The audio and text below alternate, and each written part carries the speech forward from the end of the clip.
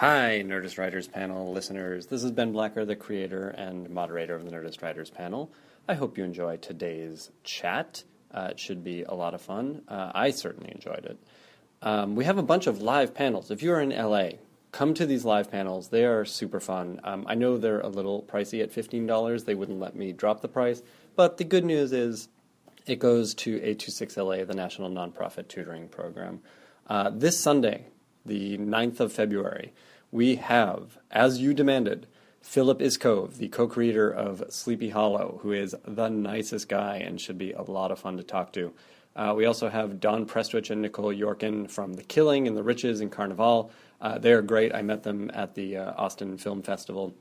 They have a lot of really great things to say, as well as Paul Redford, who has worked on the Sorkin shows, The Newsroom and The West Wing, another really good guy with some really terrific stories, and he's a great writer.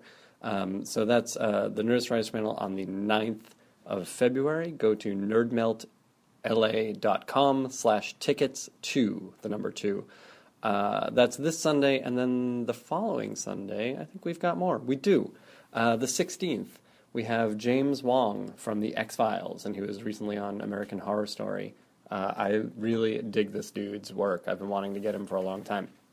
We also have Moira Kurland, who is currently on Arrow and who worked on Castle. Moira, we tried to schedule last year, and we finally got her, and you guys have been wanting someone from Arrow, so I'm glad we could get her. And we also have Terry Metalis and Travis Fickett, who have worked on Nikita and Terra Nova, and who are doing the 12 Monkeys pilot for Sci-Fi, which I don't think has been ordered to series yet, but I think it'll be really interesting to talk to those guys about adapting that movie for television. And then we've got a bunch of live panels coming up in March. Check the website, facebook.com/nerdistwriterspanel, or follow me on Twitter @BenBlacker for info on those. You're not going to want to miss them. Including a writer/actor panel that we're doing, which has some really cool folks on it. Before we start, let me tell you about our sponsor for this week's podcast. The sponsor is Ender's Game, the movie, starring Harrison Ford, Asa Butterfield, Haley Stanfield, Viola Davis, Abigail Breslin, and Ben Kingsley. On Blu-ray and DVD, February 11th. Available early on digital HD, January 28th. Ender's Game is a visually stunning and thrilling film, 28 years in the making. Written and directed by acclaimed director Gavin Hood, who made X-Men Origins Wolverine and Rendition and the Academy Award-winning Tsotsi. As fears of an alien invasion grow, Earth's international fleet recruits an unlikely leader, a young and brilliant boy, to command its forces and fight for the future of the human race. Based on the worldwide bestseller and featuring an all-star cast, Ender's Game bursts with epic adventure and stunning visual effects. It features groundbreaking visual effects, including the creation of zero-gravity stimulation technology now being leveraged throughout the industry. Movie Lion's Pete Hammond calls the film spectacular. The Blu-ray, which again comes out February 11th, includes an exclusive 45-minute making-of featurette called Ender's World, The Making of Ender's Game, and Inside the Mind Game, a look at the motion capture process used in the film. Both the Blu-ray and DVD special features include deleted and extended scenes with optional audio commentary with director Gavin Hood, as well as a feature-length audio commentary with producers Gigi Pritzker and Bob Orsi, and a second feature-length audio commentary with Gavin Hood. So check out Ender's Game on Blu-ray and DVD, February 11th, available right now on digital HD. Now, enjoy this podcast. Now entering Nerdist.com. It's the Nerdist Writers Panel on the Nerdist Podcast Channel. Ben Blacker talking writing with writers. Yeah! I've got Emmy Grinwis. Hello. Say hello. Hello. That's what you sound like. Deric Hughes and Benjamin Raab in the studio. Hello. Hello, everyone.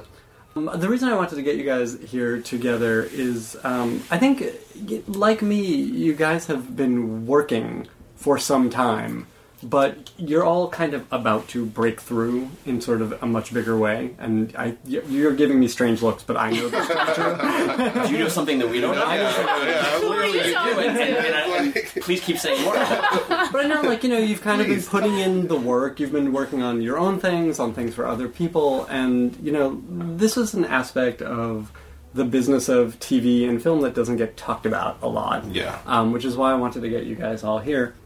But I told you I wanted to start by talking about the exciting stuff first. So, Emmy, the reason I jumped on, I think it was your manager, and was like, I need to talk to her, is because I read about this MTV show that you're working on. Yeah. Can you talk about that at all? Sure. It's called Eye Candy, and it's based on a book by R.L. Stine, and I had written a pilot, just a spec pilot, and sent with a friend of mine who's big name in TV. Her name's Dawn Prestwich. She's doing a panel in a couple She weeks. is. She's awesome. Have you met her? She's great. She's like my favorite person in the world. She basically changed my life. And how so? Well, she mentored me. She read a couple of short stories that I had written, and I was kind of directing stuff, and I did the AFI directing workshop for women and stuff like that. And she read some of the short stories that I'd written, and she was like, "Why aren't you making a living writing for television?" I was like, "Oh yeah, that would be awesome." And wait, okay. There's going to be a lot of interrupting. How did those short stories wind up in Dawn's hands? We both teach creative writing in Juvenile Hall, and I met her through that program. I know a lot of people are doing Inside Out Writers. Yeah. That's a great program. Do you want to talk about that for a second? Yeah, sure. It's amazing. I found out about it because I was producing this commercial for QuickBooks, and QuickBooks wanted to interview small business owners all over Los Angeles, and then they wanted some nonprofit. So they were like, somebody said, "Why don't you go interview the person who runs Inside Out Writers?" So I did that, and I was like, "This is an amazing program! Oh my god, sign me up!" They sold you on it. So I just, you just go into.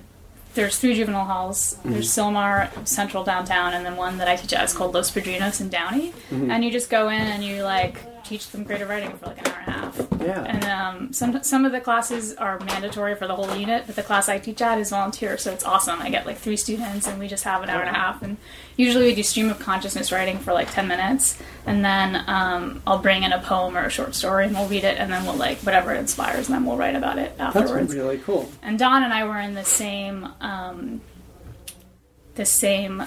orientation group, so we kind of went through the whole thing together and learned how to do it. And oh, funny. And I didn't know who she was at the time, but if I had, I probably would have been really intimidated by her because she's just she's so awesome. But she's also very unassuming. No, yeah, right. she's whatever. That's really funny. And what do you think it is in these short stories that she thought would translate to television writing? I have no idea. You have to ask her.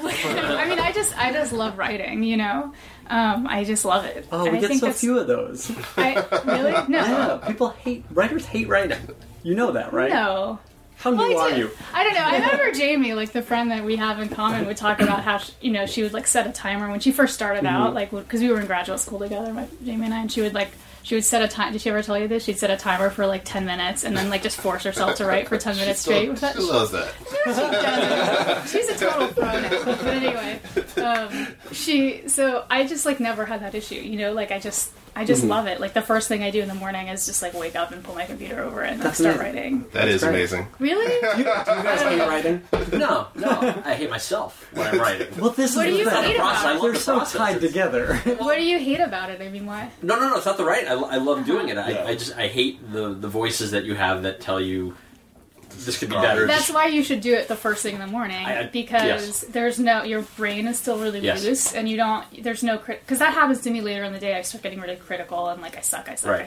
But in the morning, it's of course, if you have to get up and go to a job, it's a lot harder. But I mean, since I did this MTV thing, I can support myself writing. But it's so great to just be able to I don't know, your brain is really loose, and you're just half awake kind of, exactly. And you get all the best ideas, and you're just I don't even get out of bed, I just stay in bed. It's really safe, and I can just let my mind go. It's really awesome. My wife's been instituting sort of for herself one of those rules of successful people where you get up ridiculously early and start your day before it's humanly necessary. Yeah. And I've been, she sort of dragged me into it, and I'm glad she did, because I do spend, while we've been working on this pilot, I've been spending more time in the 5 a.m. to 6 a.m. range at the kitchen table with the computer in the dark working, and that's been that, like you say, that free flowing of ideas where you're not really self-editing as much as you do in the light of day.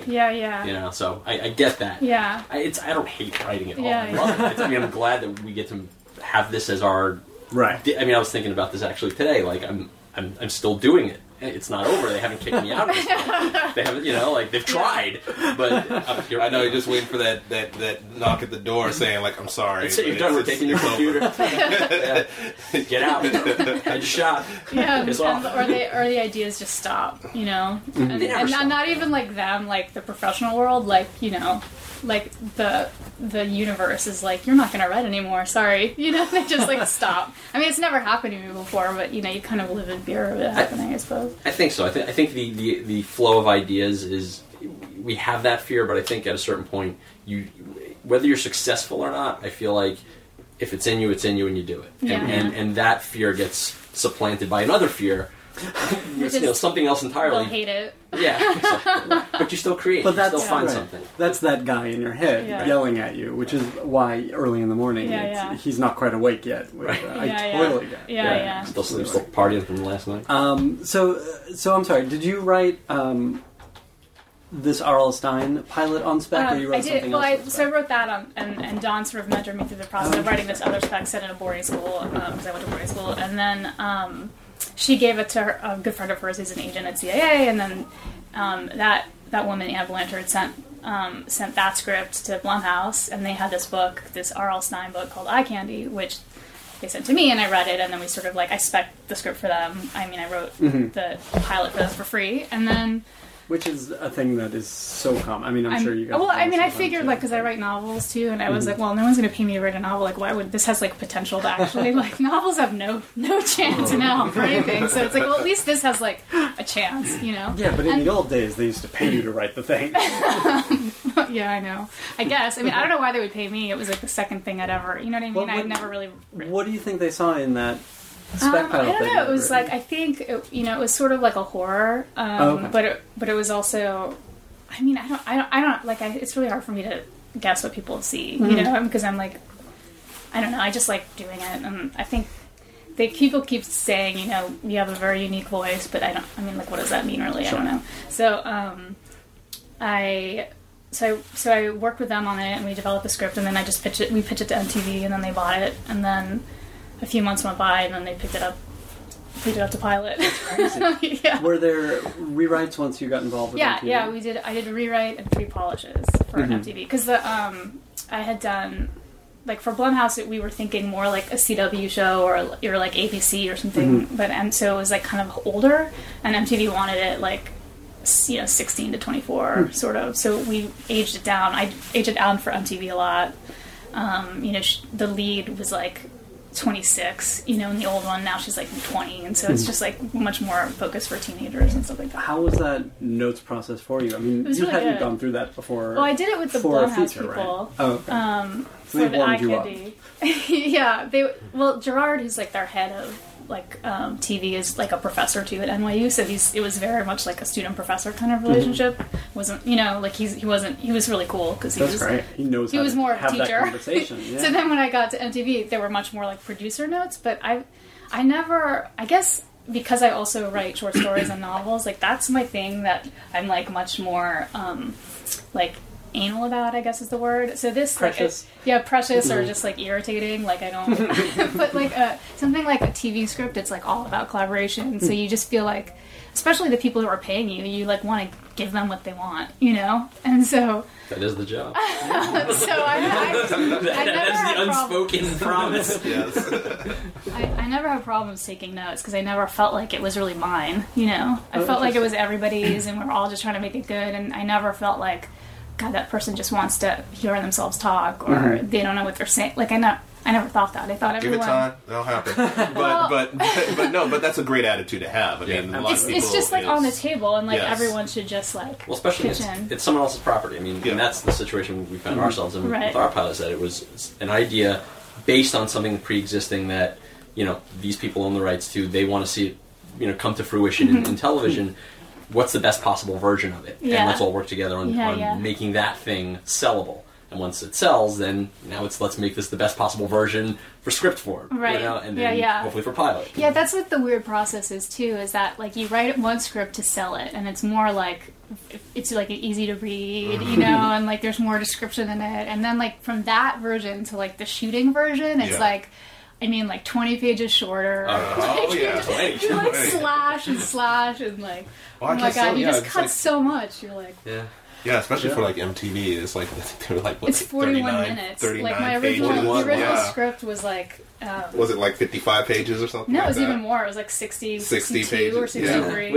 Which feels right. It just feels like I told the complete story. I know. It's an hour, like, right? Well, MTV was your presentation pilot. They're shooting presentations. I don't know. Does CW do that? No, not really. I mean, they actually, they go right into the pilots. Yeah. They don't have time to mess around because, unfortunately, what you're dealing with is like I call it we're in what's called the Hunger Games stage of pilot season right now. Right. Because everybody's starting to turn in their scripts. Yeah. Right. And then all the networks are going to make the decisions. Right. And because we still, networks still haven't moved to that year-round schedule yet, where they keep talking about it, but it's not really. They're inching closer and closer. And so what happens is in the next month, they're going to make their determination on which scripts they actually want to shoot, and then they're going to start shooting them around like February and March. Yeah. Then it becomes a real feeding frenzy because everybody's trying to get those same 4 actors for every pilot. I mean, it was crazy casting eye candy, and there was nothing really else casting. And I swear to God, we saw, because Catherine Harwood directed it, so like a lot of people auditioned for her, and it was like, I think I saw every male actor from the age of like 19 to 30. Like seriously. And she would like email friends of hers and be like, want to play an eye candy? So it wasn't even just people who, it was like people who would never come into audition, and like, it was just so weird. I'm like, how does something and then she would talk, she directed like Reckless, a CBS thing. Oh yeah. And she would talk about, she was like, she directed it during that time, and just like, you'd be ready to cast an actor and they'd walk out of the room, and then like, you wouldn't be able to because like 2 seconds later they'd be like, optioned for something else, and it was like, oh my god. That sounds like Stay right here.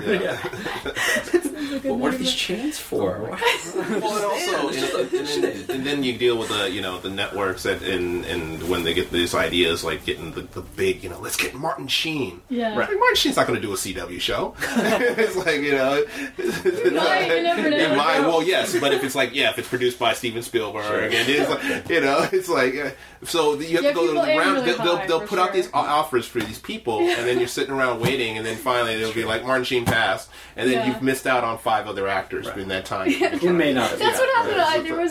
There was one character. I mean, that he's only in the pilot. MTV wanted Justin Timberlake to do it. Yeah, exactly. But that's the thing. Like, it's the old adage: you never know until you ask. Yeah. Sure. And they have some relationship with him, so they thought maybe he would do it. But they waited for a really long time, and we didn't cast. We didn't do like any casting for it until like a week before we were supposed to start shooting, and so we cast it out of New York, right? Because you were already there. But it was just like, well, then they gave up on him after like 2 weeks. But then they were like, they were like Anton Yelchin and like all these like huge people, and we were just like, dream on, guys. That's true. That's the whole thing. They're great. They're awesome. I hear they are good really to work with, and I do want to hear a little bit about that. But let's talk to you guys, Deric and Benjamin.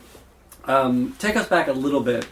Where are you in the process now? What is your pilot about? You guys had kind of a lot of action these past few months. It's since Warehouse finished. It's been a busy few months. Yeah. And you were on Warehouse 13 for how many seasons? 5 seasons. Oh, wow. That's a great show. I like that show a lot. Oh, thanks. We'll talk about what you guys learned on that, because I know it was a great learning experience. It really was. But talk to me about this pilot season. So this past summer, after Warehouse wrapped up the 5th season, we went out to just take meetings, and our agents sent us out, and we met with Condé Nast, Gina Marcheski over there, and they have the old Street and Smith pulp serial library. So, Doc Savage, The Shadow, and this other one called The Avenger, which was the one that they hadn't kind of found a home for it, and they wanted to. They saw potential in it and wanted to see what could we do with it. So they let us take a crack at it, and we came in with a take that Gina really responded to. And it was one of those things too, where when you come in with a take and you're like, okay, this is what we, because the problem is it's a 70-year-old pulp novel, and 70 years ago it's fantastic when you have a millionaire loses wife and child to under mysterious circumstances on a plane, they disappear off a flight. Yeah, and then it decides to fight crime. You're like, never heard that before. It's like 70 years ago. Yes, that's genius. That's brilliant. Yeah. It's like, now not so much. So it was like trying to find and land that interesting. Okay, how do we embrace the spirit of the Avenger, but make it different enough so that people would say like, oh, okay, that's interesting. And so we kind of started. First, we had to update it, bring it into the 21st century. That was the first challenge. And then when we did that, we were like, okay, this is good. But then there was still that sort of like, well, again, he's still a millionaire that fights crime. And then, but at the heart of it, the thing, the hook for us, the thing that made us sit up and go like, oh, this could be something interesting, is that after his wife and daughter are taken on in the middle of this flight from Buffalo to Montreal, those flights, dangerous, not a flying route you want to fly. He wakes up in a hospital after getting knocked out, and his hair is turned white, his skin is turned deathly pale, and there's this sort of like rigor mortis is set in his face that he discovers he can mold and change his face and change his identity. They never explain it. That's one of those things, like the hand wavium of nice. Where it's like, yeah, you wake up in a plane crash, but now your face, you can change it and change your identity. So that's kind of cool. It's like the magic of it. Because why do you need to know the answer? Well, there's always someone who's like, how did he do that? Yes. Just accept it. Yes, amen. But that was the thing that said to us, like, okay, there's your hook. There's the thing that makes us interesting and different. Mm-hmm. And when we kind of pitched our take on the world that this guy inhabits, Gina's response was, well, what if it was not him? What if it's his daughter? And that opened up a whole realm of possibilities. Wow. Now it's a younger version. It's, at the time we were, watching a lot of Orphan Black, and biohacking was just in our head. And it was like, there's your answer. Mm-hmm. So it became about this girl who finds herself, plane crash, life, altered inexplicably, suddenly has this ability and go. It's interesting though that final turn on it came from her. Mm-hmm. Like that you guys had a pitch that you were excited about, and then clearly she was excited about you guys pitching it. Right. But that came from her. I'm always curious about these kind of cattle call pitches, because I assume there were a number of writers and teams going in to pitch on this property. Well, and in this case, I think there was like maybe one other person or something like that. There were like 30 people. No, there was 30. 30 yeah, that's true. 300. Yeah. But even there was an entire city. They had Buffalo edition for it. When you guys are going in for something that other writers are going in for, or even if it is 1 or 10, like, what's your approach? How do you how far do you go to set yourself apart? How far do you go to say this is what I think would be cool? You can't try to anticipate and guess what another person, case in point. Like if we ran into you and saw you in the lake, we'd be like, oh crap, these guys. It's funny though. Wait a minute, where were we? We had a pitch meeting at one place where we saw our version, like our doppelgangers, basically sitting there working on it. I know what they're pitching. Yeah. Exactly what they're pitching. So you just got to come up with your, what excites you, what is it that you want to see, what you want to tell, and hopefully you'll be able to, convey that in a way that other people will get it and want to be involved with it. And it's also a combination of, they've read a writing sample of yours. Yeah. They see what your sample spec is like and what your style is like, and does it suit, do we see your vision for this property matched with your ability level and say, yes, this is a right fit, and you lucked out in that regard. You're in that room to pitch for a reason. Exactly. Pretty much, and the one thing that definitely helped us, and because we knew, like once we knew that Warehouse was coming to an end, we were like, okay, we've been on here for 5 years, 5 seasons. It's like we have not had to really audition or apply for work. You get comfortable. And pitching in the room is very different from pitching to executive. Right. And so one of the things that we know is like, well, you have to have material. Mm-hmm. And so it's like it's great to show like, I got 5 seasons of Warehouse, but it's like what have you done? What have you grown? Shown you? Yeah. And so we sat down and we wrote a spec. Original pilot, and that was a dark, sort of twisted thriller, and completely the opposite of everything we did on Warehouse, which is this fun family adventure romp kind of show. We said let's we didn't have the letters VFX in a row at all. Yeah. In this script, it was like as real world as you could get for us. And this was obviously a concerted effort, but it must have been a story that you guys wanted to tell. Sure. Yeah, it Absolutely. was. I mean, because we're not just fans of sci-fi and the genre and stuff. We love again Breaking Bad, great drama, and so we knew that there's other worlds to play in, and this was a story that we were like, oh, this could be a really cool story. Yeah.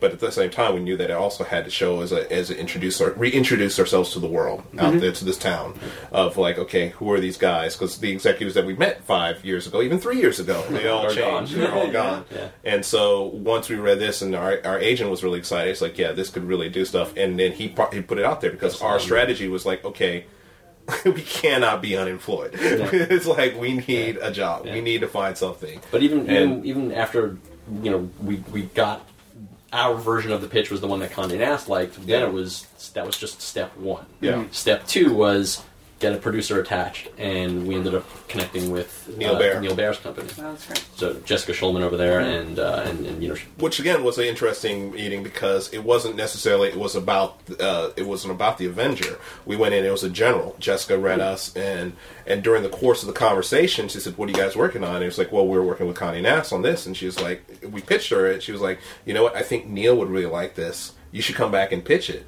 So we all came back in and we pitched it, and it's like it was the second easiest pitch of our career. Because like 10 minutes into the pitch, Neil said, "Okay, I got a couple of questions."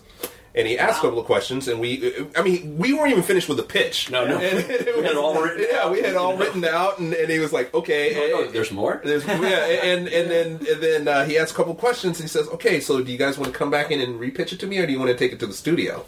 So we walked out of there. We said, "I think Neil's on board." It's like we don't know what just happened there. And it's been great working with him. Yeah, he's fantastic. Yeah, this was the thing. We actually ran into each other right here at Meltdown, just as this was kind of getting going. Yeah. And it felt like this was a thing that all the writers were sent out to go find production companies or find producers, and then you'd go to studio. And it was like, it was kind of a process this year. Mm-hmm. Yeah. More so, I think, than in the past.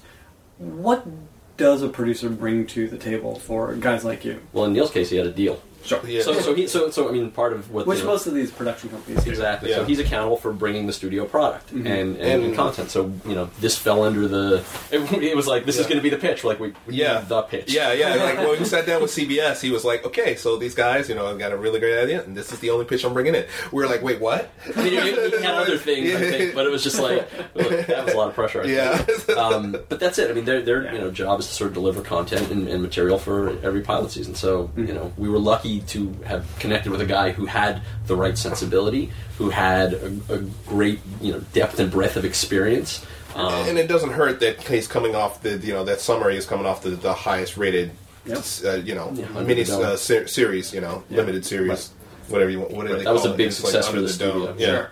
So then they were like, okay, what else? We want to be in the business with Neil, and that's great. So when did this sell, and then what was the turnaround for the script? We sold it the day after your birthday, 2 days before mine. Yeah.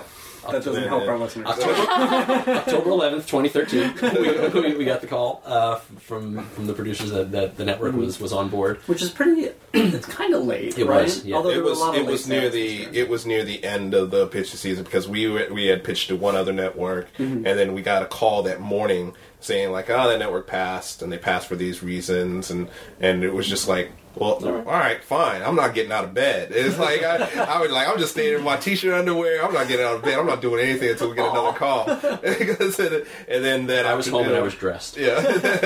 Then that afternoon we got the call and they were like, hey, and they kind of did it in the tricky way of like, don't worry about the other network. That's how things happen. It was the bad news first. Yeah, it's bad news, and we just want to wish you guys happy birthday. Ben's birthday. And, oh, by the way, CW just bought your pilot. Yeah, that was a really cool thing. We were like, what? That's amazing. And it was that sort of, it was interesting because like when we went in to pitch the CW, we had Neil, we had Condé Nast, we had the president of Condé Nast fly out from New York. Don Ostroff, former head of CW. Yeah. So it was at one point when we were sitting in the lobby, and then Mark Pedowitz comes out. And they're all hanging out and talking, and we're looking at each other. We were like, "Are we supposed to be here? Are we supposed to be sitting on the same couch?" It's like, we'll move to the back. Yeah, a separate pitching room for writers. Yeah. So then we pitched to Tom Sherman and Gay Hirsch and what was it? Mathanel, and the thing was, it was kind of one of those things like they do the preamble, and then Tom Sherman goes, "Okay, and go." It's like, so then it's performance time. So then you have to. It's always that awkward moment. Yeah, I hate that. Like, so the weather and the traffic. Yes, and then they all look at you, and you're like.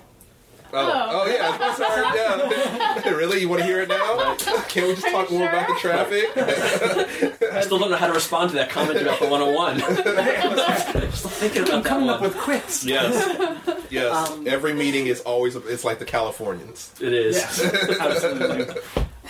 When you sold eye candy, did you have to go in and pitch what a season would be, what a series would be? So you had the same sort of weird sitting on couches. Yeah, well, this was in a conference room, and it was with... Catherine was on the phone because she was shooting Reckless in one of the Carolinas. And then Jason Blum was there, and some people I'd never met. My agent was there. And then, a bunch of MTV people. So, yeah, I was just in a conference room, and I just, talked for, 20 minutes. And were you prepared for this in that, you had broken that stuff before the pilot, or was it, specially prepared for this meeting? It was... Yeah, no, because we aged it down, so the pitch was I'm sorry. We sold the pilot, we sold it based on the pilot I'd written for Blumhouse, so it was, older. It was so I had to pitch to them what the younger version would be. So it was before the rewrite. Yeah. It was like, we like this, we're buying it, now tell us what the show is. Well, no, they hadn't bought it. They were like... Oh, okay. So I was pitching it to them as, I can make it something for MTV, and this is how I would do it. But they'd already read, so they knew what I could do, because they'd read a couple of my spec pilot and Eye Candy. And also Catherine was already attached to Deric, and Jason Blum is somebody they really wanted to be in business with, and, so it wasn't It's not a high-pressure pitch, but it's still, you want to sell the pitch. Right. Yeah, it was... But, yeah, I was nervous. Good. You should be. Yeah. And then, for you guys, the selling season didn't end there, am I correct? No. We had one other thing that's been going on. Yeah, we can't talk about. Okay. It's still not tied up? Well, no, it is. Yeah, it is. But the official won't be until this month. It's okay. Right. So once it does, then we can talk about it freely. Yeah. Yes, but we're very excited. It's it's one of those things where you go through staffing season and it doesn't happen, and we've said this a million times to each other, so I'll now say it for the podcast audience. It's I'm not speaking for you, I'll speak for me.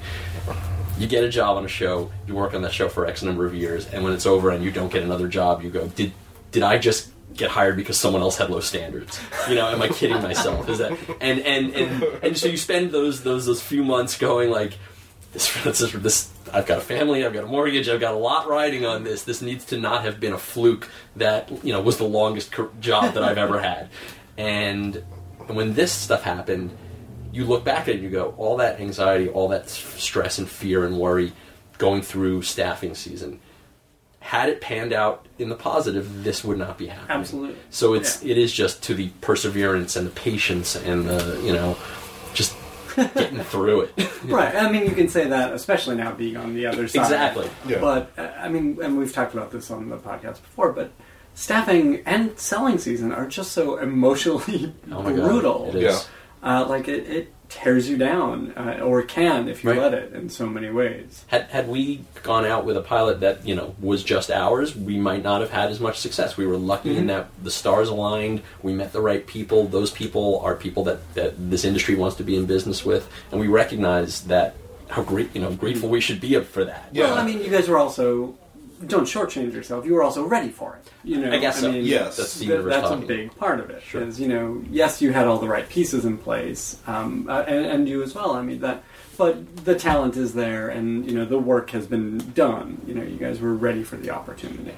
Now we see what happens when the shows get made. Right. Well, in our case, because it is that whole. Of course. Yeah, they will. They'll read the script. They'll decide is it going to get shot or not. How many? Do you know how many they develop? How many they decide? I think it's close to 30 or something like that. How many of those are comedies? How many are drama? It was a big year. It's a big So basically they have 30 and they're just starting to shoot 10 of them or something. Probably, yeah. That's normally the number is between 8 and 10, I think, or something like that. And then it's. Are you sitting here like hoping that shows don't do well on network? They drop off. There's more room. Last year they, I had a general there, and last year they had they like almost picked up all of their. Didn't they? They did pick up a bunch. The ones that they shot. Yes. Because they so many also are of them were, mid-season. so many of them were, like so many show editions were at the end. Yes. Right. So they picked up a ton. So there were shows that were shot last. Was it the 2011 that aren't going to be showing until like later on this year? Yeah. There's some that. So it's like it's interesting. I mean, although though when it does get on a network like CW, it's 24 episodes. Right. I mean, it's not just 12 like it could be on another network or on cable. It's you're in there for the long haul. It's a lot of work. They just order more. They don't just order 13. They order all 24. Well, they do like the 9 and 9 and like 13 and 13 in the back. Pick up. They order more. They order more. Oh, they do the other way. I think it's a mix. Depends on the show. I think that's where their process, I think, lives. Because I think Arrow was like 13, and then it got to 9, and then they got an additional episode that first season. Right. Yeah, because it was like doing so well that they ordered another script. Yeah. Was it Skya, or was it talking about like when you get to that 17 or 18 and you start to break? It's like you just realize that you are not even close to being done. It's like you guys must have had this kind of thing on Warehouse. I mean, it wasn't the Season orders 4. were shorter, but it was still Season 4 was 20 episodes. And for us, as we were a 13-episode season, so we would start in fall, we'd go into production early winter, and then be done by spring, summer. Yeah. When they gave us the 20, that was year. Like I remember that. Yeah, that was a long year. 14 months. I mean, that's the longest I've been employed since I became a writer. Was on that season. What happens in the room? I mean, writers talk about this, but I don't know that we've really talked about it much on the podcast. What happens in the room halfway through the year when you go, oh my god, we still have 10 more episodes? Some people go crazy. That's true. Yeah, some people do. Some people just implode. Some people shut down. But if you have a good leader, you have someone who keeps their shit together and is like, look, we all have a job to do. Let's do it to the best of our ability. We know it's going to be hellish, but we are in these trenches together. It starts at the top. It really does. It really does. It's like, the showrunner makes or break a show. I mean, that really does in that way of where you have some, because you're in a room 12, 13 hours a day staring at the same 5, 6, 7 people. Although we were lucky. We were 12 or 13 hours. We were a 10 to 6 room. That's true. Almost religiously. Well, we're the rarity, which we discovered. And that's the other thing. It's like there's some rooms where they just keep going. And it's like, but it's that diminishing return. Yeah. It's like our showrunner was like, look, I have a life outside here. I want to go. I don't want to look at you guys. You guys, I don't do whatever. Go home. Do whatever you want. Just don't be here. Jack Kenny, his attitude was, I'll be refreshed and rejuvenated, and so will you, and I'll get better stories out of you. Which is absolutely right. And I think it's becoming more and more the way things go. I think showrunners, especially as younger showrunners are taking over, the ones who weren't creating content in the 80s and 90s, when it really was a factory. You mean when they had a bowl of Coke to keep them going? Exactly. It's all different now. It's all different now. I mean, you're still working at home. You're still writing at night, and you're up till 2:00 in the morning, but you're doing it in the comfort of your own home. Right. So it just makes it more palatable, and you're not as fried the next day. Right. Presumably, for Eye Candy, they're going to match you with a showrunner. Oh yeah. Well, I mean, they sent a bunch of scripts over that we're all supposed to read for staffing, but I don't know how why you laughing? Oh, because that's going to be fun. I was like, I haven't read them yet because I'm just like, oh my god, I don't know. But I don't know, like, because they would just they have like MTV has ideas and then Blumhouse has ideas, and like I'm pretty anal about like certain writing things that like I notice like if somebody like I don't know like grammar or something. Like, what are those things? I'm curious. I don't know like if you submitted a script to Eye Candy, just know what you're being judged on. This won't come on until after you staff. It's like I don't know like if the grammar's really bad, I get really irritated. I mean, hopefully the ones that they're sending, they're not sending like they just got them off the internet. I've read some really bad scripts. You'd be surprised what people will put out. And not just in the dialogue. You're talking like in the actual action, the dialogue is actually less. I mean, just as long as it's good. like grammar doesn't have to be correct in dialogue. It would probably sound shitty as it was, but like I just mean like if there's like a lot of cliches in it, you know, like he raked his hand through his hair, or like, you know, just like anything. Sure. What's wrong with that? I do that every day. I run my hand through my hair. Have you read the freaking the like? Or there's like erotica books. No. 50 Shades of Grey. Yeah, like the first, but like every 3 times a page at least, there's a character, the main guy, raking his hand through his hair. It's like that's what frustration is. Do you know what I'm saying? Right. Yeah. So if you I don't know, if there's like a word in the script that's used. Like a really specific word, I don't know. They use it wrong. They use it more than once. Really showing. Yeah. If you use like a word that's like a very specific word, like more than once in a script, I'll be like, oh my god, you know, like, I don't know. Right. Like, it's your default for that action, and you can't convey it another way, but it's different characters. It's like adverbs, you know, overuse of adverbs is really irritating to me. I don't know, it's just stupid like writer things. Well, are you aware of your own tics as a writer, and do you like?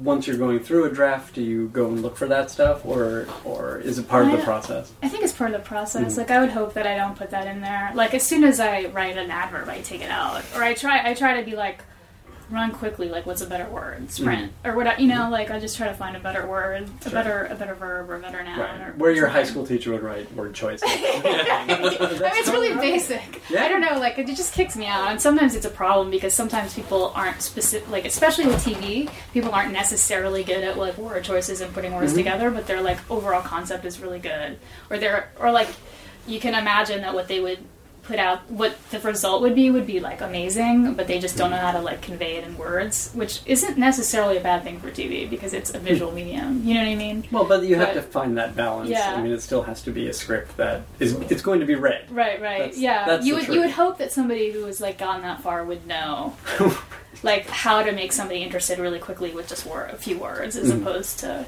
I don't know. But I don't. Well, it's like the first line of a novel. If there's no punch to it, it's the same thing with the script. Yeah. Why would you read past that first sentence? Yeah. Totally. What is the process for you guys when you're? I mean, you know, when you're on staff somewhere, you're kind of a slave to the machine. But when you're working on your own stuff, how do you guys go about breaking and then the writing process? It's a lot of talking. Yeah, I mean, it has to be a lot of talking. You know. There's second guessing. There's a lot of second guessing. Usually on my part. So you just have sessions. I mean, like, what's it like to have a writing partner? I can't even imagine. Well, we've been writing partners. Yeah. We've been writing partners since. Oh yeah. Do you like fight so much that you never want to talk about it? No, it's like Rocky and Apollo Creed. You get on the gloves. I'm Apollo Creed. In this case. And you can offend it's much darker than me. Do you ever like say nasty things? No. It's like we've been writing together at like... You don't make it personal? We've been like close to 13 years now. Yeah. We met in a comic store back in 2001. Oh, I always forget that. That is hilarious. Our origin story. Yeah. You have to tell me this, but we've never we spent all staffing season telling the story, but we will share it with your audience. Oh, you get so sick of it. Right? It is. That's the whole thing. It's like even everybody out there listening. It's like make sure you have a good story that you're not going to get too sick of, but it's easy to tell. 13 years. Yeah, that's true. No, we're like, how did you mean? Right. But for some people, it is the first time they're hearing it, so it's new to them. Yeah. You can give me the short version. The short version is we were at DJ's Universal Comics in Studio City. I had just moved out here from New York. I came from comics. I was an editor at Marvel. I was a writer, freelance, and my wife got a job here in Los Angeles, so we moved out. And this is 2001. I'd been living here for about a year and a half.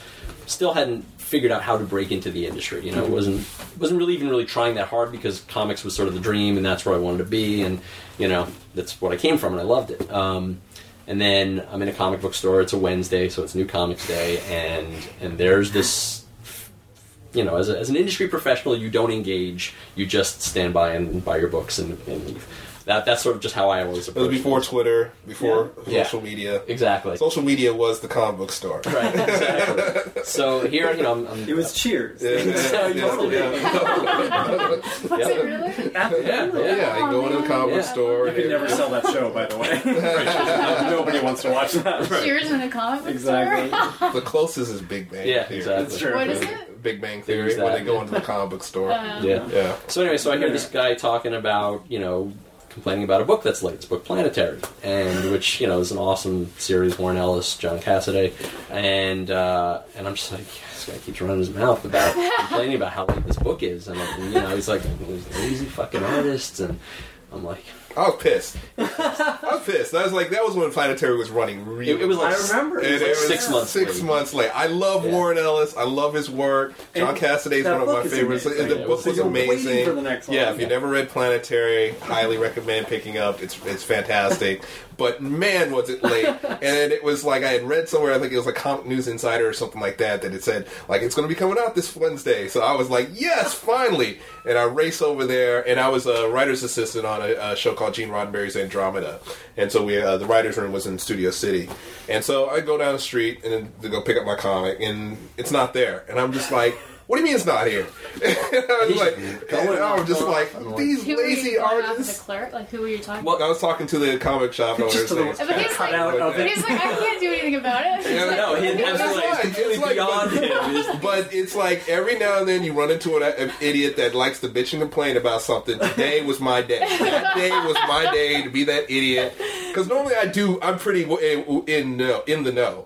And then it's like it's like because most artists during that time it's like they had a bad habit of being late on books and for whatever reason playing video games, whatever the thing that comes out there. And wait, is this what he was saying? This is exactly what I'm saying. This is why I'm like, all right. I guess I will have to engage because the guy that you're bashing happens to be one of my best friends who stood up for me at my wedding, and you're complaining about his work ethic, and I know for a fact he hasn't seen. Yeah, now it's like now I like John. I love John. And he's great, and we're friends and stuff like that. But back then, he was just one of my favorite artists, and he was letting me down. Yeah. And I was like, and so when Ben said you're absolutely wrong, I'm like looking at this guy. I'm like, okay.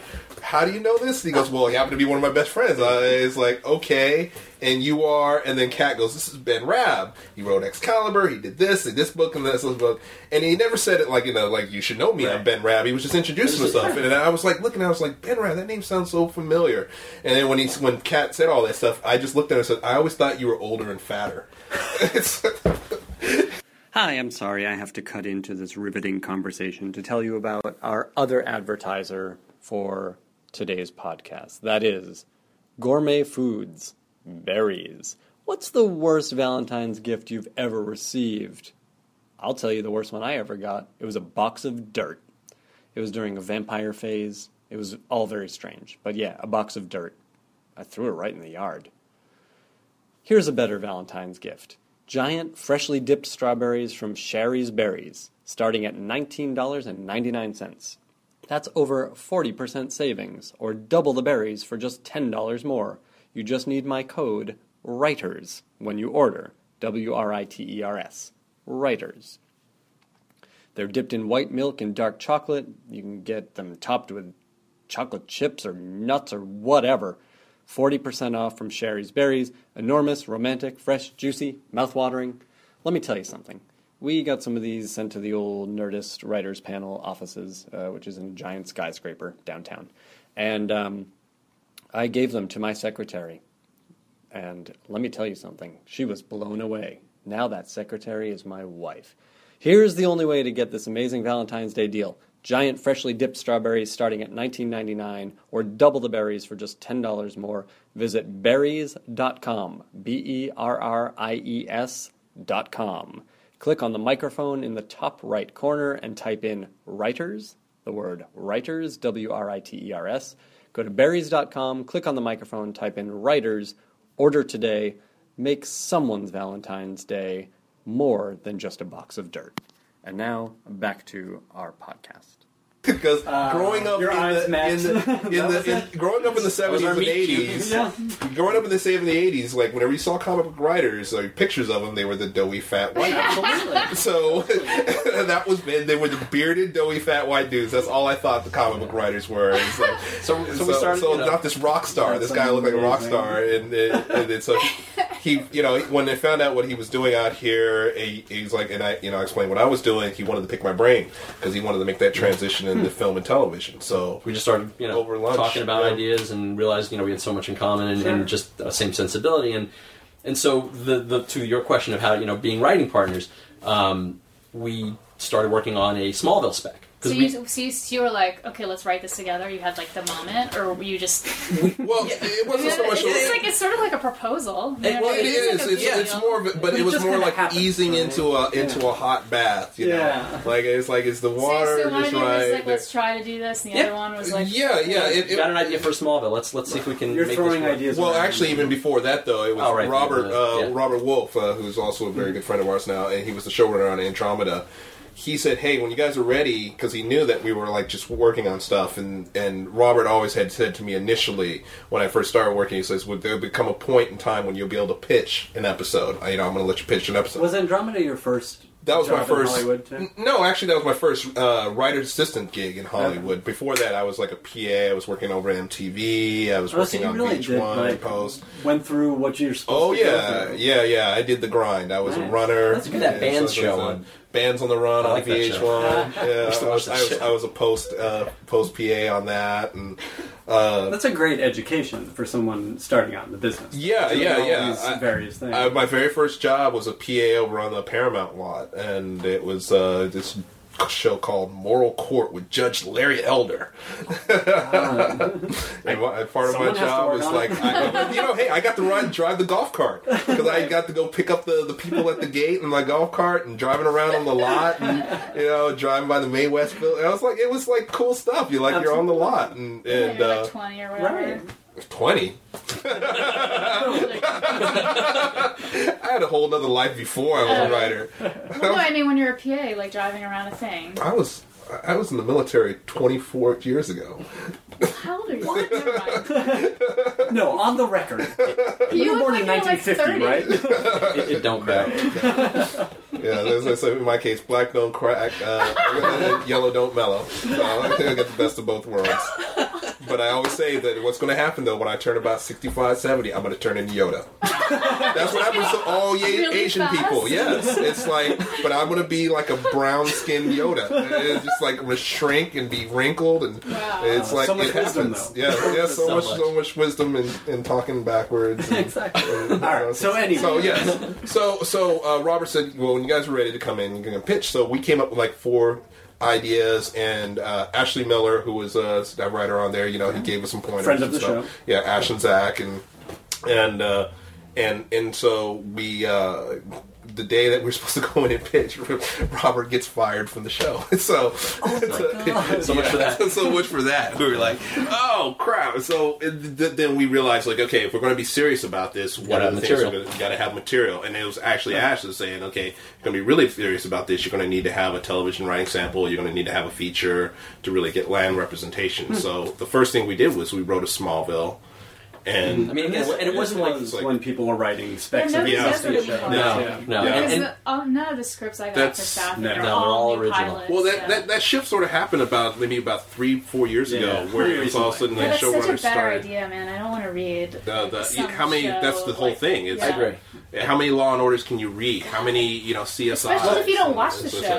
What am I reading? But what's original? Like, who? Did you have the flip side? Well, no. To me, the flip side at the time is like the spec that we chose wasn't one of the hard specs, wasn't the hot specs to be writing. We just wrote something that we would like to watch, and it was just this is where our passion is, and to me that's a better selling, a better calling card. Like I don't care if someone's written a shitty.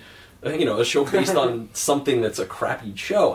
If it's a well-written sample, it's still going to speak to you. Yeah. So I think you get their tastes when they decide what show they decide to spec too. Exactly. Well, there's also, the argument that does come up on the panels, and I do agree. I think it's good to have both. But the argument is like your job as a staff writer is to match the voice of the showrunner. Yes. And so the best way to show that is through writing an existing show. Exactly. Because they got to show that you can write a television within the television, the format of television. We want people with great ideas and who can do that stuff. And I think you get. I tend to urge people to do both. I think you create. I don't mean a monster, but you build a false sense of expectation. I think in people when all they're writing is their own stuff. It's like, oh, these are my words, my vision, my thing. Yeah, but guess what?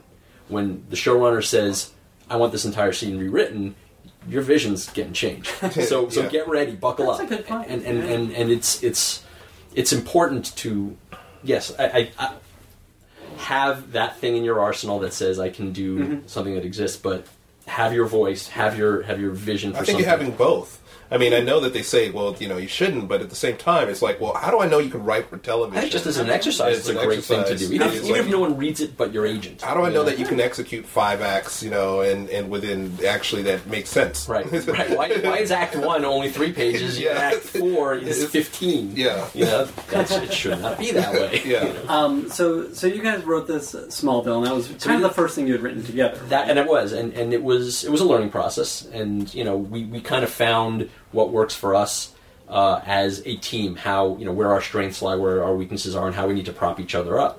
And then that with that Smallville, that got us our first representation as well. We got Smallville our first and Alias, yeah. Well, no, it was actually Smallville. You did an Alias spec? We did an Alias I love spec. that show. It was one of my favorite shows. Yeah, you and I have talked about that. Yes. Like, that's the best pilot ever. Yeah, This one was a great pilot. It was a great pilot. It's a fantastic pilot. And that's when they used to make great pilots. so we wrote. We were writing the Alias, but we got the representation for our first manager. Smallville, and then it was right near the end of the year, and then we were writing the Alias. And once we got the Alias, that got us our first agent. Nice, because you had the magic 2 samples. Yeah. Yeah. One, it's not a fluke. Oh, they can execute in 2 different versions. They can do this. Yeah. And getting a manager always helps to get the agent. We talked about that. Yeah. But I think our process has evolved over time. That's what I was saying. It does. It's like changed? Well, I think there's more of a shorthand now, obviously, with each other, and we understand how to do it. But also, like, sometimes it's circumstantial. Like, if we've got an A story and a B story, and one of us has got a better handle on one or the other, you do that, I'll do that. Let's switch when you're done. So you guys will divide up the script. We'll divide up the script. We'll divide up the acts. It all. I think it honestly all comes down to time. Yeah. What is their time? Exactly. I think that's when you have a ticking clock, especially when you're on a production schedule. Then it's like, okay, I'll take this the B story and I'll run with this, or I'll take the back half. I'll take acts 4, 4, 5, and 6. Yeah, I've got a better handle on how to start this thing, but then in the middle, I'm not sure. We got some notes, and I'm not sure where this is really going. So and then we'll trade off, and then we'll start to basically flesh it out. And do you guys do your own stuff in the way that I guess you were writing this recent stuff for entities also, so you probably did, but in the way that you were trained on Warehouse and other things, where you're doing a full outline and you're adhering to that. We've been doing that even before Warehouse, though. Yeah. I mean, it's like even we always or like the outline for us is our roadmap. It's like you really see what works. It's really you really get to understand what your story is about, who your characters are, because trying to write just like a cold script, it's like that. Oh yeah. You're crazy. You'll take twice as long, especially with partners. Right. I mean, you have to have the conversation. Right. If you would have just spent the week beating, even if it's a crappy outline that you throw out half of when you start, teaser. Fine. At least it's there, and you can say, okay, this is the gold from this. This is the shit. Let's separate them. Yeah. What is your process in writing anything really? Like whether it's novels or TV. Novels I don't usually outline. I know what the end is going to be. I mean, I've written one novel that's out to publishers right now, and I've started the second one. Now I'm writing 3 novels at the same time. Oh my God. But I'm writing a chapter. Right. 3 different novels, 3 different stories. Wow. It's really awesome. No, because I just have. I guess it's got to be kind of freeing, right? Because it's really cool, because like writing a novel is like swimming in the ocean, and writing a TV show is like swimming in a swimming pool. You know what I mean? Like not that it's swimming in a swimming pool is bad, but it's like so much more structured. It's an apt metaphor. A lot more chlorine in the swimming pool. Right, someone takes a dump in the pool, and you can see it in the ocean. Yeah, there's a lot of shit that people might just forget about it. But like, I just feel more accomplished writing a novel narratively, because I just set every single day I have to write 1,000 words. Like I just have to, and I can't go to sleep if I don't. Yeah. So usually I write more than that, but like I'm like I did my 1,000 words, and I can like relax now. And then with like writing a script, you're like. It's just completely different. You know what I mean? Like writing 1,000 words of a script, it's like a script is like 15 to 20,000 words. It's like completely different, Yeah, but you do set your goals. Like I'm going to finish Act 1 today. It's going to happen. Yeah, it's harder though, because I don't know. It's just so I do outline. Like I kind of know for a novel, I know what the end is going to be, and I know the beginning, and I kind of know generally where it's going. But a script, I don't really like. I hate outlining, but. When I thought that outlines, before somebody explained to me that an outline is just like you narratively take 12 pages and just like narrate. Like I thought it was like act 1, scene, scene 2, like, which I was just like, this is retarded. I can't do this, because thinking of it like that, I don't know.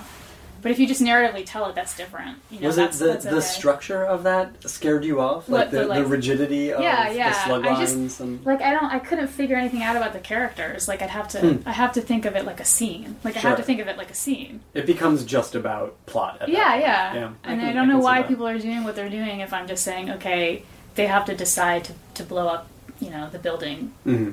It's like, okay, well, how do you do that? I don't know. It's just so hard to do it, Yeah, that makes a lot of sense. What is it? So, in this 1,000 words, this is interesting to me. Uh-huh. You're waking up and writing. Right. Which is amazing. Because I can't even speak to anyone when I wake up. But, so you're waking up and writing. How much are you usually getting done in that first sitting?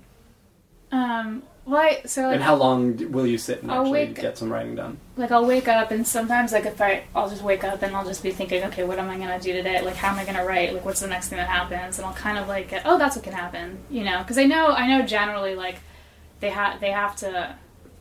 Like, the novel that I just finished is set in a boarding school, and they kind of, like, it's like Lord of the Flies set in a boarding school, and so I knew... I would just, like... So I knew what the end was going to be, that they were all going to get out, and so I just sort of, like, had to figure out, like...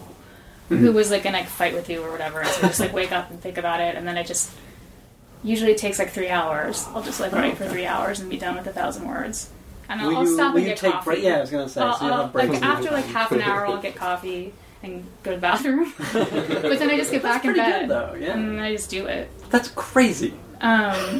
But I just can't relax. Who walks your dogs? I don't have dogs. That's the thing. Is like I don't have any like because Jamie like I saw her at the WGA party the other day and we were talking about this and she was like, well, I can't do that because I have her fiance and then her 2 dogs and it's like I don't have any of that. Like I've sort of like structured my life so that I don't because I just couldn't do that. Like it's not like. I don't know, it's sort of pathetic, but writing is, like, completely the most important thing for me in my life, so, like, I have just structured my life that way, I don't know. That's amazing. And you're getting to do it, though. It's not you're some sad person living in a basement going like, this is all I do. I write my Twilight fanfiction. I mean, but the thing is that if that person really loved doing that, and they could make a living doing it or whatever, then, I don't know, like... It's just whatever. It just brings me joy. That's all. Know? So, but you haven't yet the experience being in a writer's room yet, right? That's going to be the next step. I feel like the editing process has kind of been like that. Okay. A little bit. Yeah. Because it's been, like, pre-production was awesome. Production, I, like, couldn't eat at all. I was so nervous, but it was really fun. Because you're, like... Were you on set every day? Yeah. Like it was in New York. I was there like 2 weeks ahead of time because I was the only writer. Like I was the only person who would be if the thing got picked up like on the next thing. Right. So, but I also was like, I mean, Catherine is really cool. Like we got to know each other really well during pre-production, and we worked together pretty well. But then like everything changed in production. And it was like, like. Well, it was just like a whole machine. Before and like I'm sitting there, and so Eye Candy. Is like a lot of stuff is shot in the POV of a serial killer, so you never see him, and that's like a huge problem for the director. It's not a problem for me, but it's a problem for her. And like then he's stalking this girl who is played by Victoria Justice, who's awesome, and we were like all around New York City, and then the serial killer stuff is the stuff that's like really out there and like really kind of sick and like twisted, and it's like just me screwing around in my room making it up, and then we're like in the like serial killer house, and all these people are like standing around trying to figure out how to shoot like this guy caressing a tomato, and like like how do we do it? It's like and he's like strangling this woman and like talking about her face, and like the camera's like in her face, and I'm just like like what if this is retarded? Like what if I don't know what I'm doing? Like what if this is the stupidest thing ever? Because there are like 60 people trying to make it happen right now. I'm like the only person. That's amazing. And I don't know. But so it was like nerve-wracking, but it was cool. I had a lot of fun. And then the post process, it's they always say it's like rewriting it, and that's Did it feel that way? A little bit, yeah. It's been hard. The post process has been really difficult. I don't know, just like I think one problem is that MTV's shooting a presentation pilot, and Catherine wanted to deliver a full pilot. And we just... so it was like money, it was like all these issues, and so like they're trying to cut stuff that like really doesn't make sense to cut, because like they have to build it a certain way, but MTV was always like, well, we're gonna, if we pick it up, we'll shoot those scenes later. You know, that's what they wanted. Right. Which I could get on board with, but Catherine was like, we are not cutting any scenes. So it was just like this, well, if we don't cut any scenes, we're not going to be able to shoot the pilot, because you only have a certain amount of money, and you only have like 9 days or 8 days or something. Like, we can't do it. But, I don't know, it became sort of like a point of pride for Blumhouse and for Catherine, and then I was like trying to figure out, like, I was writing 2 different scripts, like one the presentation pilot and one the shooting pilot, so we're trying to like make the shooting pilot a full pilot, but then also have like the actual full pilot that MTV wanted. It was just like a total mindfuck. So then when we got into the edit, it's like all of that stuff was like obvious, you know? And so like, I don't know, it's just been hard, and like lots of fighting and lots of like... Really? And yeah. But it is what it is. I mean, I should probably not say, I don't know. Like, well, I mean, like at a certain point, though, it's like it's beyond your control. Exactly, and that's the other thing is that I'm a co-EP and writer, and Catherine and like Blumhouse, they're all EPs. Right. And, like, so MTV didn't really give me the authority to be like, no, put it back. Right, and as we like to say, that's above our pay grade. Yeah. So like, but it's so hard when you can look at it and be like, I just wish I could just like get on the Avid and do this myself, because I know how to fix it, and like no one will listen to you. And it's hard to articulate. No, I mean, they do. They totally listen to me. I don't mean that. But it's like, it's really hard to articulate Yours is certainly not the strongest guiding voice. Right. I mean, because, like, this is the first thing I've ever done on television. Well, that's so, the like, thing. what the it's hell? Like, you know, and then so at a certain point, you realize, well, I'll just get this under my belt. Right. And then, you know, this is a learning experience. You kind of have to. People have told me that, but it's really hard, because it's like, it's such a big opportunity, and I've been like, it's in my heart, and like, I've been trying to... But I have, like, over the break, just sort of, like, emotionally let it go, and just being like, okay, this is, you know, like, I can just do what I can for it. That's the important thing, is knowing where your sphere of influence kind of ends, and just making your peace with it, trusting that, you know what, I put myself into it, I put my heart into it. Yeah. It is going to represent it well. And the people that I'm working with are ideally going to be representing it well, that are above you, and they will fight the fights that need to be fought. And the ones that they don't, sometimes you swallow it, and sometimes it sucks, but at the end of the day, when it goes forward... I mean, that's the thing, is that, like, I wish that MTV had been more involved in the editing process, almost, because there was all this stuff going on, and it was like, nobody was, you know, and I just wanted MTV to come in and be like, the first time we had notes with them, I remember them being like, can't we just do it like it's in the script? And I was like... yes, you know, because that's what I've been saying. I mean, I'm probably blowing it all out of proportion, like, now, thinking about it. Too. But I was like, I mean, I just remember, like, the first note after, you know, like, because Catherine had her 4 days, and then we had, like, our 2 days producer cut, and then we, like, sent it to MTV, and it was like, I just remember being so relieved, like, when they gave the notes after that, even though they were, like, really harsh. You know, I was just like... This is like, it was such a relief. It's clarity. That's what it is. It's now I know what you paid for. And they're also like super smart. Like, they're really like, it's Mina, who was on ABC Family, and like they're all just like, it's like their first cycle of pilots since they all like came to MTV. Right. So it's like, so they're like nervous about it, but they're also really smart. I just remember it was just, and they're invested too. Because it is their first. Yeah. I remember they'd come to set, and I just would feel relief when they would show up, kind of, because I don't know if that's how you guys feel with the network, but on Warehouse 13. But I mean, we had a.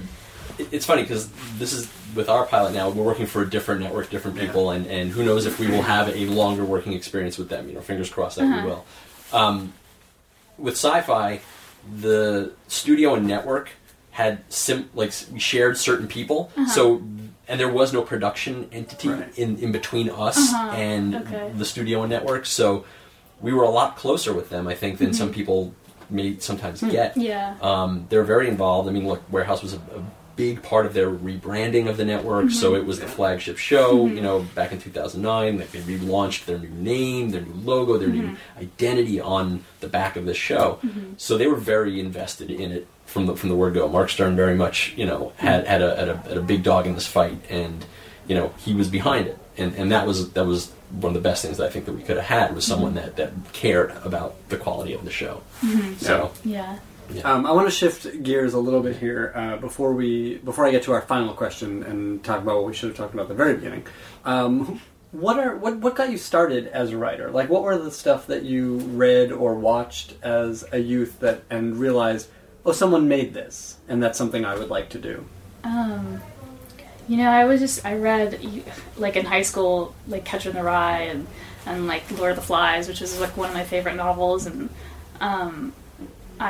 I never thought that I could actually be a writer, though, because I just, like, idolized writers, you know? Mm-hmm. I mean, like, it seemed unattainable. Dickens, like, I loved Dickens, and I don't know. And then when I met Dawn, and she was like, you should be making a living a writer, I was like, I mean, I've been writing my entire life. Right. I write I've been writing short stories since, like, I could remember, and, like, poems, but I just was, like, always thinking I'd be a director, because, like, I just couldn't imagine that I could, like, be a writer. It was just, like, idle. Like, Steinbeck's a writer. Like, I can't be Steinbeck, or, you know, these people. and then I met Dawn, and she was just like, you can do this. And I was like, I can do this. And then I just did it, and then everything sort of, like, came together. I don't know, it's weird. That's unbelievable. But I mean... But even with you were doing it. You were doing the act. I just wasn't taking it seriously. But you didn't see yourself as a writer. I mean, I remember, like, my parents are in the CIA. Well, they're retired now, so, like, I could talk about Are they? I mean, are they really retired? And we lived in Israel for a couple of years. We lived in a suburb of Tel Aviv called Kfar Shmeriahu, and I remember it's like one of the Jaws movies was coming out. I mean, I was like a little kid, and my parents, like, went to go.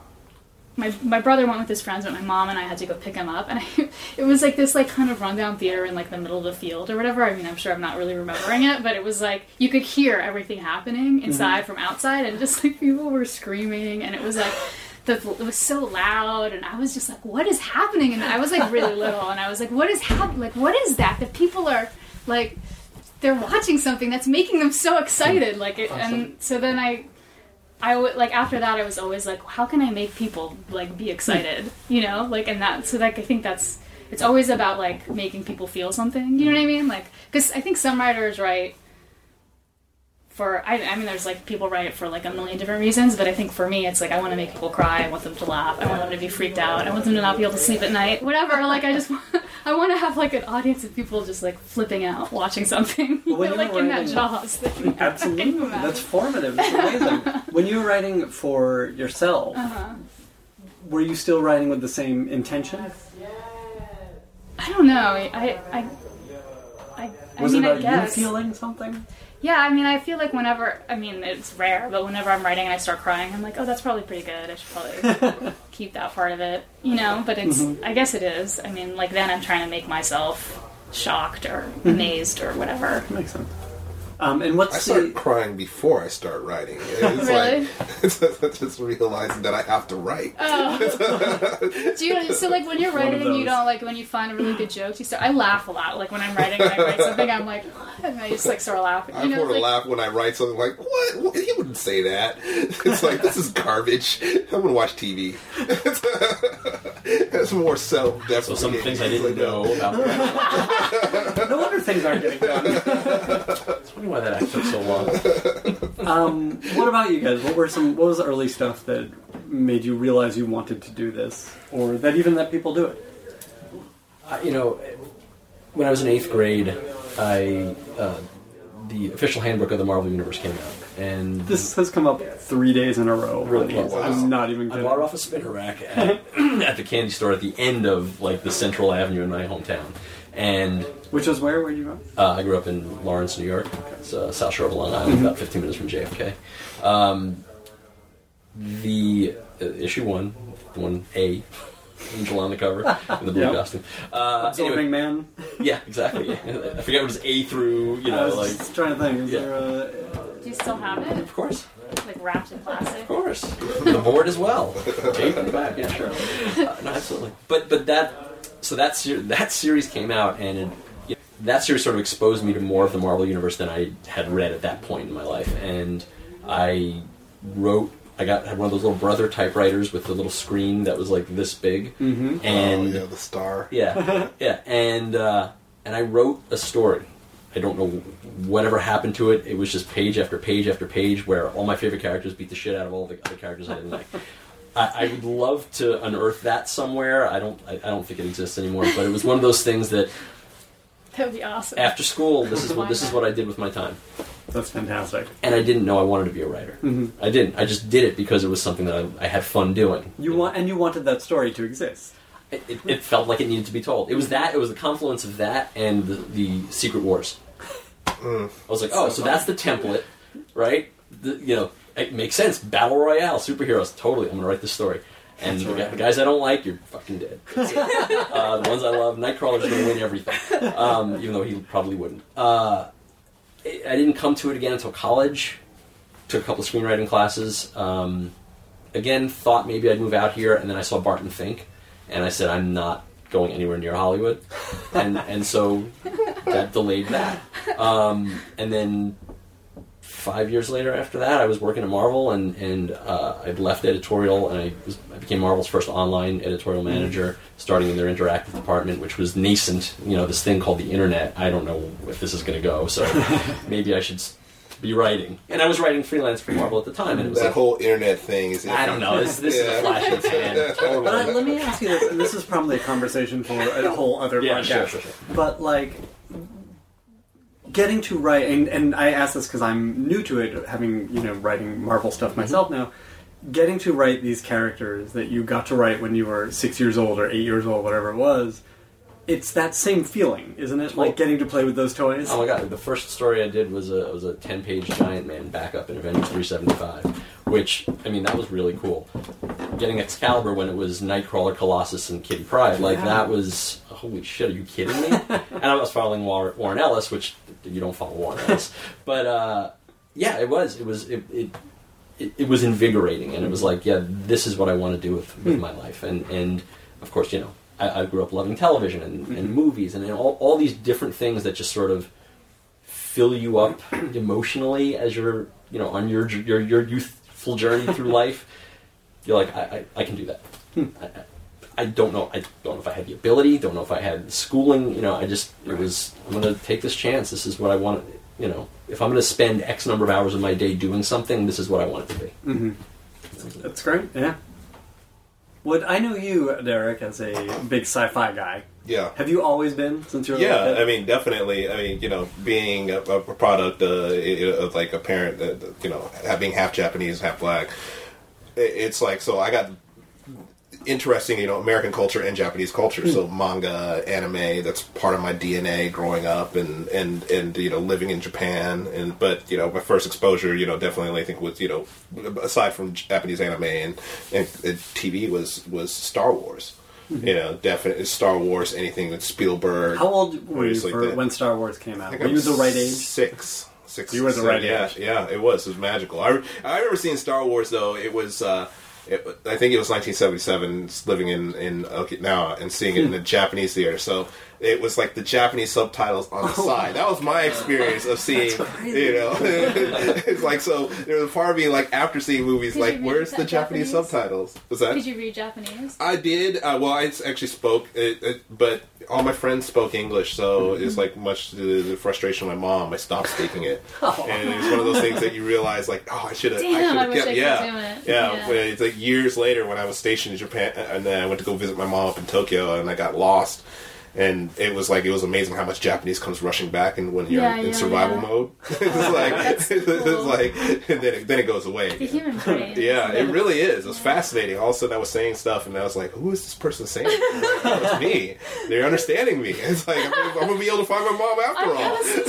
In a sea of Japanese people, my mom is a tiny Japanese woman, and you come out of this Tokyo subway station, and you're like, "I'm never going to find my mom ever again," because this is before cell phones. In the early 90s, and I was just like, it's like, I'm this tall black guy is never going to see my mom again. She'll see you. Yeah, hopefully.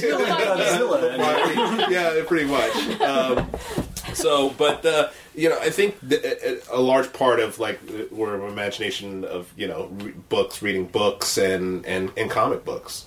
Spider-Man and X-Men. It's like when I first got my first hand on my first issue of X-Men, I was just like, "What is this?" Do you remember what that issue was? It was the issue. It was the issue where was it Lady Deathbird stabs Colossus through the chest, and it was the introduction of the Starjammers. 156. Well, it wasn't the introduction of them, but it was. I know. It was I was getting the subscription. Yeah, it was my introduction to Starjammers. Dave Cockrum. It was Dave Cockrum, and there's Colossus, and he's laying there bleeding out, and then all of a sudden, this massive shadow appears above New York City over Manhattan, and it's the Starjammer spaceship, and all of a sudden they get teleported. So between that and Star Trek. Like Saturday afternoon, my father and I, we watched Star Trek, and it was just like you get transported into storytelling, and so, but it wasn't until I always was like interested in just comic books and storytelling, serial storytelling, and then I started drawing and writing comics myself as a kid, just telling my own little stories with my buddy, who at the time he was the editor-in-chief of our comic company. It was called Astro Comics. And the funny thing is like, today he is the editor-in-chief of Antarctic Press. It's like, it's like, so. Good for him. He stuck with it. Yeah, and it was one of those things of like where even then I was like learning to draw sequential and tell sequential storytelling, but thinking about how to tell stories not just in those 10, 15 pages of the first issue of a comic, but then we would have multiple issues. So I'd be plotting out, characters and their arcs and their stories, and not even realize that that's what I was training myself how to do that. I mean, I feel like that's a thing that we, as kids, especially, kids who read comics, but they're even Star Wars kids, like this generation, we wanted to live with those characters so much. Yeah. It was so much about the characters, and it wasn't over when the movie was over. Yeah. Right. No, look, I feel like we grew up in a great time for science fiction. If that was your your milieu, so to speak, like you had a lot of great stuff. They used to rerun the Godzilla marathons on ABC, the 4:30 movie. They do Planet of the Apes, Monday through Friday. Those things were just so influential. And then the 80s was that very. It was all about Spielbergian science fiction, and it just became... Which is so approachable. It is. It's not 2001. No, it was very much for the masses. It was very much for the masses, and like... And also, I think, like, for myself, because for my father, who was just an avid TV watcher, so there was stuff that I would watch that I didn't realize that was influencing me, like MASH, Hill Street Blues, and it was just... And I remember the first time seeing Roots, but watching Roots and then looking at my dad's bookshelf, and there was the book, and then saying like, "Well, what came first here?" And it was like the book came first, and I was like, "You can do that? You can take a book and make it into it?" It's like, but that it clicked. It was like, "Oh, okay, I didn't know you could do that." That's really neat. That sort of thing. And it was like, so then it was like, well, when are they going to take a comic book and make it into a movie? When are they going to take the X-Men? Yeah, like my friend was Joey, who is the editor. We talk about, and we have these sort of like stories and come up with stories of like ideas of making the X-Men movie. And I think there's a lot of people, I wrote 2 X-Men screenplays in college. Yeah. What? I did. I wrote 2 of 3. I never got to the third one. All right, this is a whole other podcast. We're going to have you guys on the comics podcast. We'll talk Clearly about they didn't sell. But they did get me my job at Marvel. Did they really? Yes, they did. They got me my internship at Marvel. All right, another time. We got to wrap up. I want to ask you very quickly, what are you watching on television? Do you watch television? You are still an enigma to me. I do. Yeah, I like TV. What are you watching on television? What are you reading that's getting you excited or inspired? Well, I read The New Yorker a lot, and or The New York Times, and I like tons, especially with Eye Candy. There's like all this stuff about Eye Candy's a cyber thriller set, like the cyber. So there's tons of cyber stuff happening right now that's like amazing, and it's like just along the same time, Every day it's changing too. There's all stuff with the NSA and the Congress. Yeah. It's crazy. It's fascinating what the world we are living in, that sort of very Orwellian world. Yeah. And it's like, holy shit. I generally with TV I watch I have meetings coming up, so I watch what. But I had a meeting that I didn't get staffed in, obviously, because they started working today for Hell on Wheels, and so I watched all of Hell on Wheels, and I watched it was with John Worth, who created the Terminator thing. So I watched all. He was a showrunner for the Terminator. He was a showrunner. So like I was like, I should know about his past a little bit. So I watched like one of the first pilot, and then I was like, I really liked it. So I watched like all of them. I kind of like do the binge thing. So I just finished watching all those. So what else is on Those TV? Those binge things kill you, though. Yeah. It's like, I know. It's like, and then your mind is just like completely what? Yeah. You guys. I binged on Masters of Sex right before Christmas. I couldn't look at another human. You are just like walking meat sex puppets. Like, no, it's great. No, but I mean, like, it just turns you off. I would. Yes, it's a lot of naked humans. Like, enough. Anyway, sorry. No. All right, good answers. Deric, what are you watching on television? What are you reading? What's getting you excited? Of course, Breaking Bad is at the top. Was just ended, and we were just talking about this earlier. Orange is the New Black. Mm-hmm. House of Cards is coming back. Doctor Who, of course, and then I'm so irritated that I can't watch Sherlock until the 19th. It's only a couple weeks, right? Yeah, but everybody's been blabbing about it, and they're just like, stop talking. It's in England? They've aired it in England already? Yeah. Well, can't you watch PBS. Well, you can watch it. You can get it on Blu-ray. You can't get it on Blu-ray. If you buy Blu-ray, you can buy the Bluray. You can watch it. But it just aired. It's like it's still airing. The new season just started. Yeah. Oh, maybe that was... Somebody was telling me. Yeah. And then season 2, Orphan is Orphan Black. Orphan is the New Black. Orphan is the New Black. That's that crossover that's going to happen. That magazine version. Yeah. She goes to prison, and it's all her. Teams up with Piper. So yeah, that's... there's good stuff. There's a lot of good stuff, and there's always like, I gotta watch that at some point, and I'm like, I'm just gonna delete it. I mean, that's the thing too. There's so much, like, I haven't watched any of Breaking Bad yet because I'm just like, I know that once I start, it's just gonna be like another. You're down that hole for a couple weeks. Yeah. Yeah, I know. I just can't do it right now. Ben, what are you watching? I mean, basically everything, all this stuff. I mean, I love television, so like I'm trying to absorb as much as possible, and obviously I'm looking forward to when Game of Thrones comes back. I'm actually really enjoying Person of Interest. I just watched the episode which was directed by our friend Chris Fisher, who was the producing director on our show, and he is the producing director for that show. And I want to put it out there. I thought he did a brilliant job. But I don't know if you guys saw it, but like the opening sequence it's in the wake of a beloved character's death. Mm-hmm. It's the group sort of reeling from the impact of that and going forward, trying to find the person responsible. And the opening montage is to the Johnny Cash version of Nine Inch Nails' Hurt, which, I mean, it was just, what an opening. I mean, what a great opening, and all props to Fish and all the people on that show, because I think that they did an awesome job with that. What else am I watching? Orange is the New Black, Orphan Black. Got like Black in the title. I'm not watching it. I mean, like. Oh yeah, House of Lies is coming back, and that's like this month. There's like all this other. There's new TV coming. All the Showtime shows. Yeah, all the Showtime shows. Like the final season of Californication. No, that's still on the air. First of all. Second of all. I remember liking the first season. Is it over? I don't ever have to watch it again. Coming back. Yeah, it's coming back. So how many seasons? You don't have to watch it though. Like, how many seasons is it? I think it's like this will be like 8 or 7 or 8 or something like that. Yeah. Can you imagine that like shows like Cheers were on for like 11 years, right? Wasn't Cheers on for 11? I think it was more. Was and Frasier was on for like 11 years. Look, Simpsons is going on 24, right? Yeah. I mean, Simpsons, yeah. Looking forward to Justified. Anybody watch Justified? Right. Oh, yeah. Well, I'm still in season. I'm still in season 2. That's the other one that I had to keep. Season 2 was like that. Great season. Yeah. I'm curious about Helix. I wish Sci-Fi the best with that show. Some people on that. Very quickly, comic books. Are you guys reading comic books that we should? Yeah. Read? I'm so behind. I may cut this out. I think that was fine. I literally just got a stack of trade paperbacks for the holidays that I'm like, I gotta get through these. I'm rereading my old boss's Nick Fury versus S.H.I.E.L.D. right now. So, I mean, that's from the 90s. So, that's how behind I am right at the moment. Lock and Key is the top. I mean, that's it just ended, and it was just so good.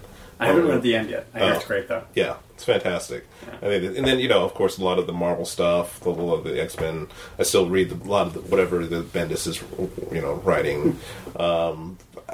We were just out here and looking at the shows, like, I don't know what's going on there. Yeah. There's like the New 52 stuff. How's it the New 52 when it's a year later? It's like it's not so new. Yeah. Ryan Vaughn's Saga. Yeah, Saga is great. Still great, still fun. Yeah. Very cool. Right, good answers. I accept them all. Right. Thank you guys all for being here. This was a very enjoyable chat. Now leaving Nerdist.com.